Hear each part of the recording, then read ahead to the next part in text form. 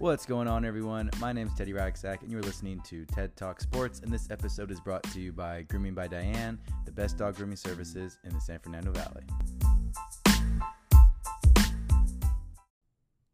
What's going on, guys? So, the Lakers are making some, well, not big moves, but they made a recent move today.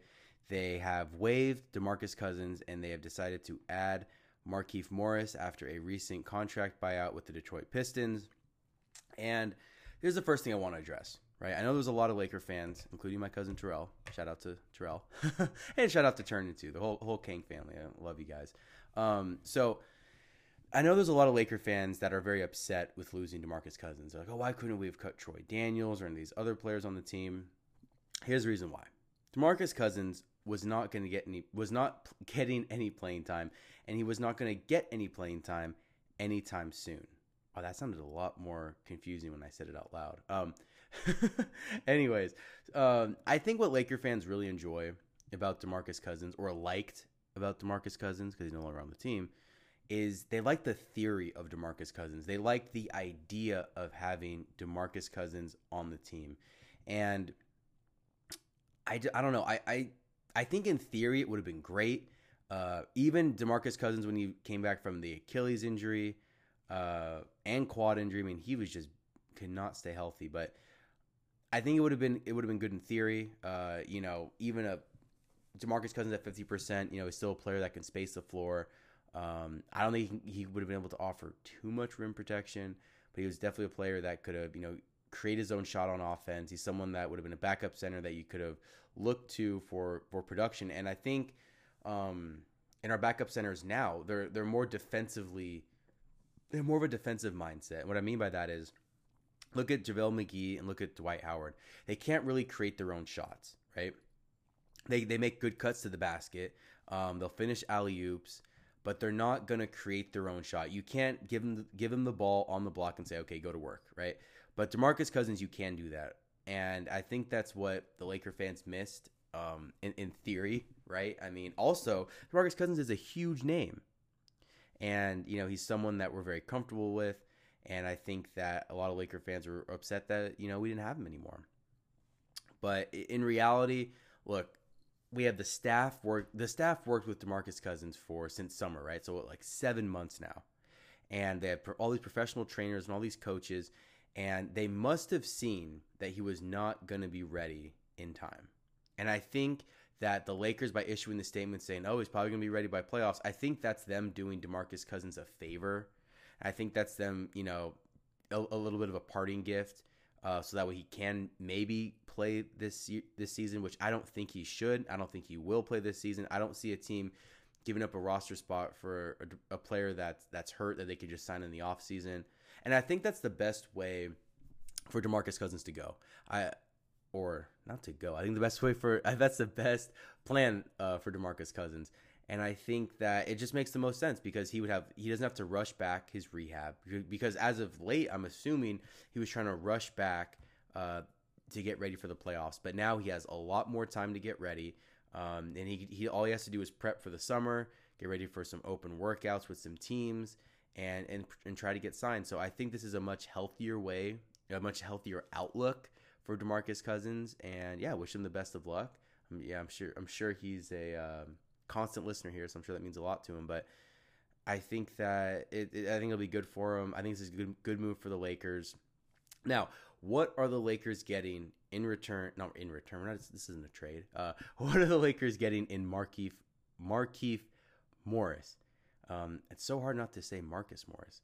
But and also it didn't really help either. On like a total side note, it didn't really help either that like they got named, like their names are so similar, like Markieff and Marcus. It's just so similar. Like why couldn't it have been like Marcus and like Todd or something? And there's no way we could have mixed them up. So they're identical. They have similar names. My buddy Connor actually, he texted me and he was like, wouldn't it be funny if they did like a jersey swap and see if anyone noticed, because they look similar and they have similar names. So anyways, so Markieff Morris, he's a good player. He's not going to provide too much rebounding because I have his stats right here if I can.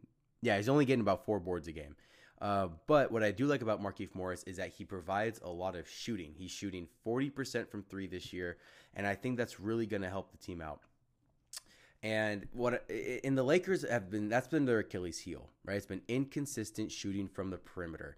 And it's been this way for a while, so it's nice to have an additional threat from beyond the arc. And I think they're seeing Markieff Morris as someone that can make an impact in the playoffs. And I mean, even if you think about the Lakers, think about the other rumor, right? The other rumor that the Lakers had was J.R. Smith. And why was J.R. Smith the rumor for the Lakers?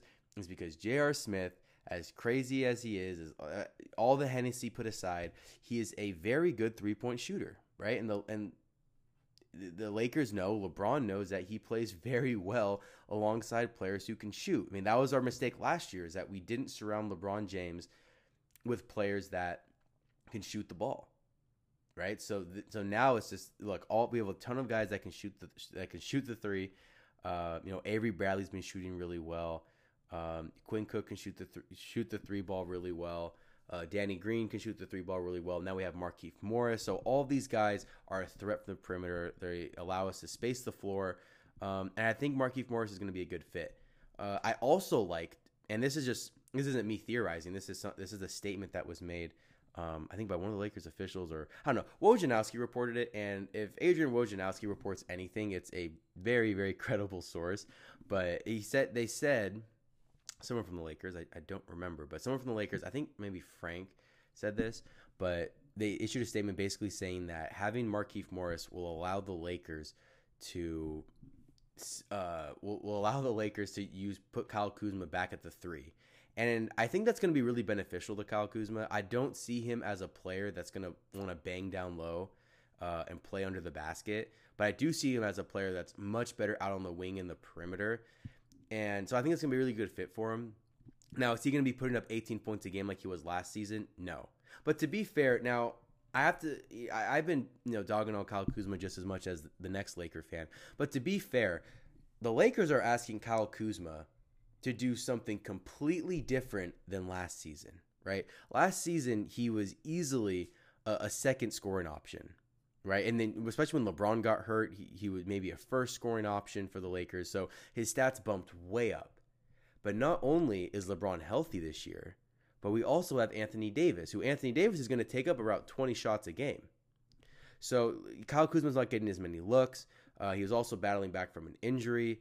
And has Kyle Kuzma been, has he been killing it this year? No. Is he an absolute bust, as some analysts and other Laker fans have made it out to be? No. It's just we're asking him to do different things. He's battling back from an injury.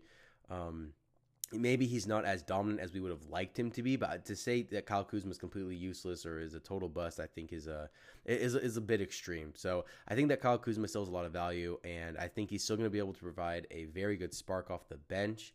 And yeah, I think he's probably going to play well alongside Markieff. See, I almost did it. I think he's going to play really well alongside Markieff Morris. And also too, another rumor that I wanted to address was Stephen A.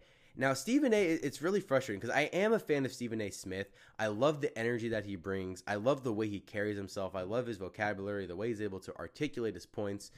But it's almost like with Stephen A., like he says one thing you really like, but for that, it's also like he says like two or three other things that you just don't understand.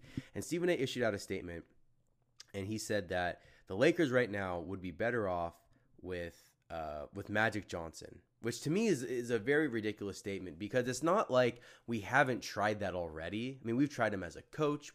He was literally the president of basketball operations like last year, and things just didn't work out, right? Magic Johnson, and I've already done an episode covering this, but Magic Johnson, he didn't want to be in the office all the time. He wanted to pursue other avenues and ventures or whatever it is, however you want to talk about it, and I mean, to say that we would need Magic Johnson right now is a bit ridiculous because we are in first place in the West. We are one of the title favorites, which we haven't been since in 10 years, right? Since 2010. And to say we need Magic Johnson is a bit ridiculous. We even pulled off the trade that Magic Johnson couldn't pull off right after we got rid of him. And here's what people forget too about Magic Johnson, and I think that people are going to continue to forget the longer that as more time passes, is that Magic Johnson didn't do us any favors on the way out, right? Magic Johnson went on First Take, and this was right before free agency too, so he knew what he was doing, and then instead of just talking about him stepping down and not really, instead of just being very professional and stepping down, Magic Johnson went out of his way. And he decided to talk about how the front office is super dysfunctional and like essentially how unprofessional the Lakers are and how you wouldn't want to work for them. And he knew what he was doing. And my viewpoint on this was that Magic Johnson thought, well, the Lakers couldn't succeed with me, and now I want to make sure that they can't succeed without me, so that way the history books look back and they say, well, it wasn't Magic because they were still struggling without him, but that wasn't the case. Rob Pelinka, in my opinion, has done an excellent job surrounding LeBron with the proper assets he needs to succeed. And yeah, so I think this is another piece of the puzzle. And again, people were also freaking out at the trade deadline because the Lakers weren't making a ton of adjustment. They weren't making these blockbuster trades. They weren't, trading for all these different pieces. And to me, it's kind of crazy that they thought that, because like I said, we're in first place. It doesn't make any sense as to why the Lakers would need to make these like big changes. Like, look, if it ain't broke, don't fix it. So I think the Lakers are doing fine right now. This is the best that we've seen the Lakers play in like 10 years, and right now would be a 1 seed in the playoffs, and this is the most we've been looking forward to. And on top of it, they've been doing all of this while dealing with the tragedy and the death of Kobe Bryant. Right? That can't be an easy thing to do. That cannot be an easy thing to do. I mean, LeBron, one of his best friends, passes away, and he's asked to carry his best friend's former team to an NBA title. I mean, that is an immense amount of pressure. And I don't think, as fans in general, we're giving him enough credit, because that is just something, like, I can't imagine, like, most people will take a week or two off of work if a loved one passes away, which makes sense because it is a very, very difficult thing to go through. And and I can't imagine going through something like that and then going to work and having a million cameras in my face asking about the very issue that I'm trying to not think about. So I think we have to give LeBron and the whole Lakers organization a lot of credit for keeping it professional and being as successful as they have been during this time. But anyways, I know I kind of rambled off near at the end, but so I'm looking forward to the rest of the second half of this season. I'm hoping everyone stays healthy, and so I don't know what I was going to say after that. But anyways, so thank you guys so much for listening. My name is Teddy Racksack. This has been TED Talk Sports.